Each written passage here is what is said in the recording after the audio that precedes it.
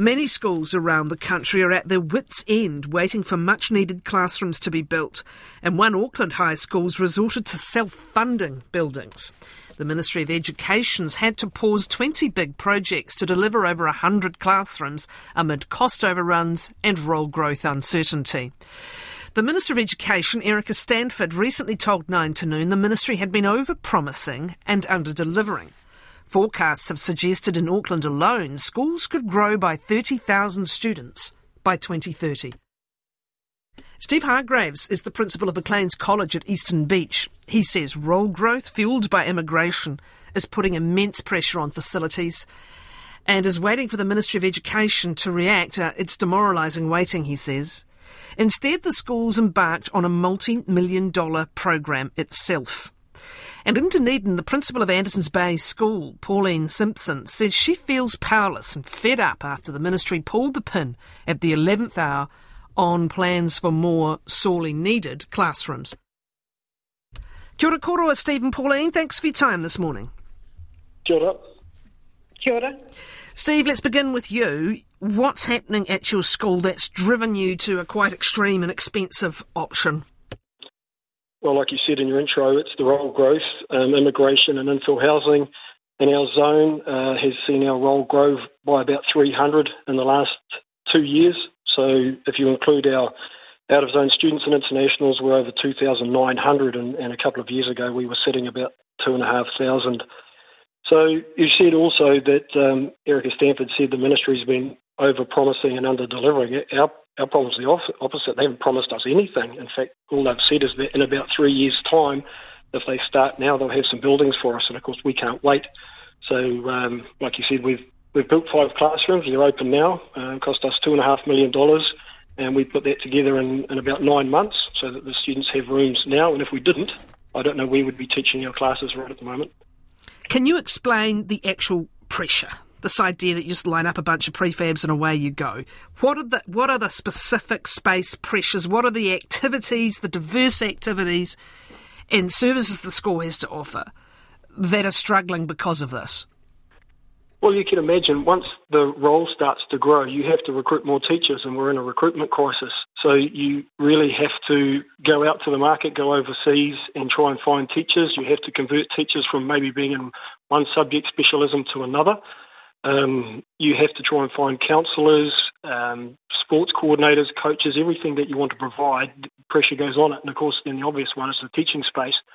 And we don't have that. So we've put this line of classrooms on what was a gravel car park. It's actually not a bad space. That sounds terrible, a gravel car park, but it's handy to other parts of the school, and it was a level site, so it works well. How many classrooms for the $2.5 million? So the ministry we built 5 and a toilet block. So 5 classrooms with a 5-toilet block cost $2.5 million, and that's the landscaping, the paths, the decking, and everything. And of course, when we said that number to the ministry, they didn't believe us. They assumed that would have cost us $5 million, and I think that's part of their problem is that their costs. They just can't control their costs in a way that we can if we manage the project on site. It's another observation of the minister in that interview. I take your point, not all schools have been overpromised, but another observation of the minister in that interview was she believed the ministry had been doing these very high-spec individual designs for schools. Is there an element of truth for that? Yes, it's wonderful to have the absolutely best and most attractive buildings we can have, but at the moment, would you concur? Yeah, I do agree. I mean, some of the buildings that have gone on around different schools, and we've even had a couple here in recent times, they are very, very nice. And, of course, what we need right now is just the bare basics. We just need, a good, warm, good acoustics, but a rectangle that we can teach kids in. So we don't need to go over the top with the design. So 5 this year, $2.5 million you raised, but that's not where you're stopping. What's on the plans now? Well, we're building another 5, so we've actually got permission in with the ministry, and this is the joke of it all. It's our money and our effort that goes into building it. We still have to get permission from the ministry to put them on site. So we're in the process of getting that permission now, and our board just last week gave permission to take $2.5 million out of our budget to fund this next round of classrooms. And of course, if we don't, again, we won't have enough rooms for our our students in the coming year. I mean, the role is growing daily. We have enrolments walking in every day. And like I said, the timeline for the ministry is they haven't even put their own business case together to get a building underway or designed or consented or anything here. So we have to look after ourselves. So the irony is you're paying for it, you're getting permission from the ministry, you've delivered it, and you've delivered it for less than they were going to deliver it for. Yes. And how would you sum that experience up? Well, it's totally unfair. I mean, these buildings ostensibly are to house international students. That's how we get permission. You can't build buildings on site to house in-zone students or out-of-zone students. It's only for internationals. So that's what I write in the application, and I do want to regrow our international student numbers, but the reality is these rooms are housing local students, New Zealand students, and increasingly now in-zone students, and that surely is the responsibility of the ministry, but we are doing it. And it's only thanks to the fact that we've had international students for about 25 years and we have a little bit of money in the bank that we can actually afford to do it. And that's totally wrong. Do you believe you should be refunded? Well, yeah, I do. I mean, that's a conversation that we're yet to have. But absolutely, if we build them and we can deliver them more cheaply than what the ministry could, then they'd be getting a bargain if they repaid us. I guess the thing is, some schools, again, will fundraise to have special extra facilities, big flash new gym or hall or, sports, whatever. But this is core classrooms. This is what you believe you're entitled to based on your role. Yes, we are, absolutely. I mean, it is a little bit hard to track some of what the ministry said. In 2021, they said our school capacity was 1839 in-zone students. The next year, with no additional classrooms, they said it was 1870. And then last year, for some reason, they said we needed 2,120 in-zoners before they'd build us another classroom. Now, we've beaten all of those numbers anyway, but it's a little bit hard to follow. When are we actually going to be entitled to some new rooms? Because they haven't built us any additional classroom space in about 20 years.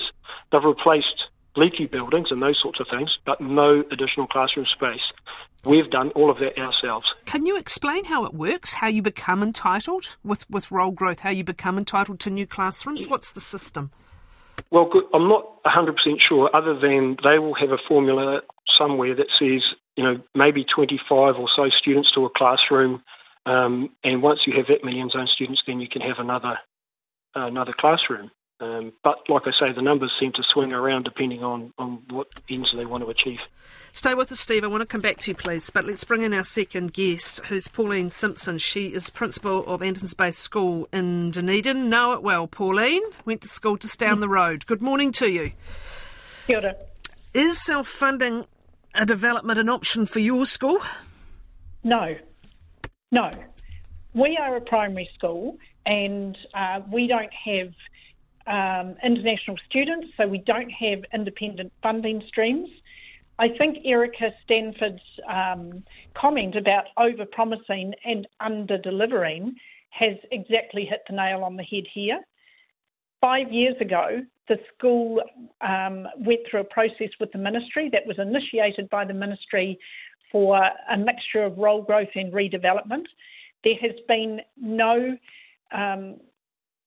funding for new classrooms since the 1970s, and our school really needs an upgrade. So we were promised an upgrade, the whole planning, master plan, whole new school over the next 25 years. We've been here since 1858, and we do have a very proud tradition. So we deliver high-quality education. That goes without saying. We're just asking for classrooms to match that are fit for purpose for our students and our staff. So we've been promised. We got to the stage last year where we were told to go out to consent, council consent, procurement. We were looking at carpet colours, we were looking at paint colours, and then right at the 11th hour we were told, sorry, we're going to put that all on hold, and we'll now give you half of what we promised. So is this a good use of public money? Is this a short-sighted band-aid approach? And we would say yes. So the master plan vision for the school was the right approach, and it just seems ridiculous and short-sighted to change it now. So much money has been spent. at least $1 million, I would think. We did ask for an Official Information Act request, which they haven't delivered on time, to tell us just how much money was spent on architects, consultants, our time, their time.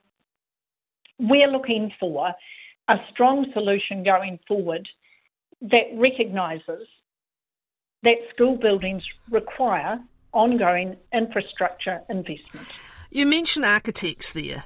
Does this get to one of the issues that the Minister raised, that perhaps we've just been a little bit, bougie's not a very fair word, but, there's been some beautiful buildings go up, and that is fabulous to have for students, but are we overspeccing and therefore blowing out costs, Pauline? Obviously, there's been huge increases in the costs of construction over the last 4 years anyway, but do you believe they're overspecced?